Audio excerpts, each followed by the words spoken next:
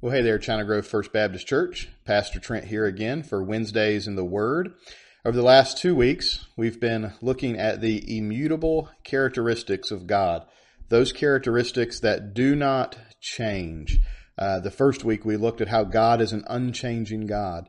In a world where things do change, circumstances change, relationships change, careers change, health changes, our God is an unchanging God, and that gives us great hope and encouragement. Last week we looked at God's unchanging knowledge, and we stressed that God was an omniscient God, that He was fully aware of the past, present, and future, that His knowledge is perfect, He is all-knowing, and His knowledge is unchanging. Today, we're going to look at another characteristic of God's that does not change, and we'll be in 1 John chapter 4, verses 7 through 10. 1 John chapter 4, verses 7 through 10. The apostle John, the disciple John, writes these words, "Dear friends, let us continue to love one another, for love comes from God. Anyone who loves is a child of God and knows God. But anyone who does not love does not know God, for God is love. God showed how much He loved us by sending His one and only Son into the world so that we might have eternal life through Him. This is real love, not that we loved God, but that He loved us and sent His Son as a sacrifice to take away our sins." Many, many years ago in the 1980s, there was a song by Tina Turner called "What's Love Got to Do with It?" The song stressed the frustrations and sometimes uselessness of love when it comes to relationships. Turner goes on to describe love as simply an emotion that leaves one with a broken heart. And who has not experienced a broken heart in life?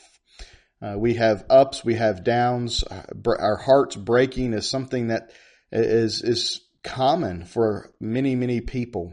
I remember having my heart broken as a teenager when the girl that I had wanted to go out with for many, many months and finally got to, and then she broke up with me, breaking my heart. And I thought I was in love, but it was just puppy love. And sometimes we do get caught up in the emotion of love. And while relationships can be frustrating at times, love is still very important. For the God of the Bible, love has everything to do with who He is and how He operates. And as we think about love, we need to think of it not just as an emotion and not just as an action, but as a being. 1 John 4:8 declares that God Himself is love. The Apostle John is describing the need for believers to show love to one another and how true that is. We need to love each other with an unconditional love, a sacrificial love. And the Apostle John describing the need for believers to show love to one another because that love shows that we know God in verse 7. John says that anyone who does not love others doesn't know God because God is the essence and the embodiment of love at the end of verse 8. You see, God's love came first through the atoning sacrifice of Jesus. God did not have to send His Son to die for us. He could have wiped us out because of our sin and because of our rebellion. But yet God is faithful and God is loving, and because God so loved the world, He sent His Son, Jesus Christ, to die for us. And that is an unchanging love. The statement God is love means that God doesn't just show love. He doesn't just feel love or do loving actions. Well, He does do all those things, but not just those things. But at the center of who God is, He is love. If He creates in love. If He rules the world, He rules it with love. If He judges in love. When you think of the law of Moses, don't think of it as something to restrict you or limit you. Think of it as God's loving guidance for your life, because God created us. God breathed into us the breath of life. God knows what is best for us. And so He gave us the law to guide us, but also to reveal to us how broken we really are. And when we realize that, we come to an even better understanding of God's love for us, because there's nothing we can do to keep those commandments. It is through faith alone in Christ alone, by God's grace alone, that we are saved, all because God loved us. When you think of God's judgment or the consequences of sin, do not think of it as a vengeful God, but think of it as a loving God who's trying to correct you or trying to discipline you. We've been looking at Nehemiah on Sunday mornings, and we're coming close to the end of that book. But what we see in Nehemiah is a God restoring His people because He loved them. They rebelled. They sinned against God, and there were consequences for that sin. They were exiled. They were conquered. Sin has consequences. But those consequences are allowed by God as a way to show us that we need Him, that we need to repent, that we need to cry out, God, save us and restore us. And God does, because He is faithful and He is loving, and His love for us never changes. We'll talk about this on Sunday morning as we examine the history of Israel, but we see over and over again, they rebel, they suffer the consequences, yet a loving God restores them when they cry out to Him. I do not like disciplining my children. It can bring heartache to me and to them, but I do so out of love, because I love them. And I try to explain to them as like, look, you have to be punished because I love you enough to teach you right from wrong. So when we think of God's judgment or the consequences of sin, do not think of it coming from a vengeful God, but from a loving God. Because God's love is unchanging. All that He does is the expression of His nature, and that nature is to love. The Greek word that is used to describe love in the Bible, in the New Testament, is agape. And it refers to a deeper love, an unconditional love, a self-sacrificing love that does not depend on being reciprocated. Meaning that God loves us and we don't have to return that love to Him, although we should. And God's love does not change, and that is why the Apostle Paul stresses that absolutely nothing and nobody can separate us from the love of God in Romans 8:38-39. It's a beautiful passage. I would encourage you to read it. Romans 8:38-39.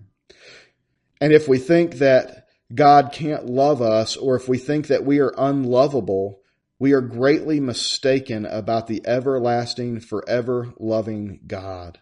Listen, I've talked to people and I meet people who say, I'm unlovable. God can't love me. Maybe they've experienced things in this life where people have said, you're not good enough for me. I can't love you. Maybe parents have disappointed at children. Maybe children have disappointed parents. And there's a lot of different things and a lot of different experiences we have in this world where we become to believe that we're just unlovable. We believe that our mistakes are too big, that our sin is too great, that God can't possibly love me, but He can, and He does, and He desires to have a relationship with you if you'll just believe in Jesus, turn from this world, and follow the Lord Jesus Christ. And this should give us hope, and it should give us comfort knowing that God's love will not change. People's love for us may change, but God's love never does. It is unconditional. It is unending. There's nothing we can do to outrun the love of God.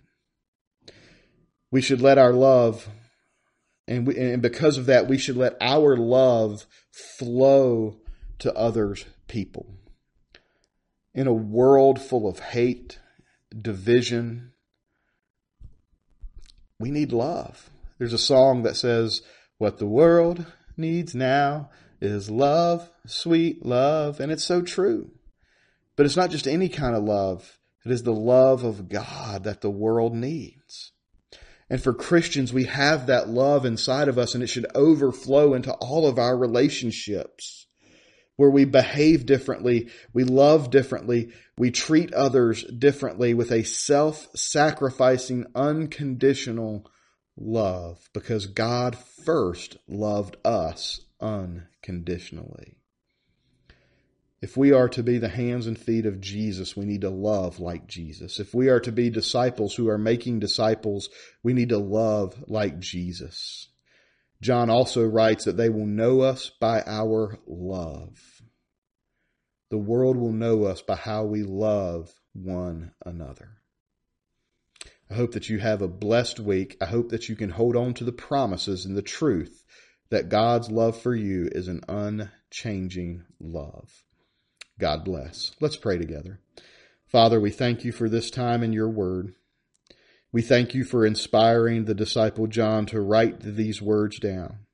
Father, may it edify us. May we understand it. May we desire to read more of your word.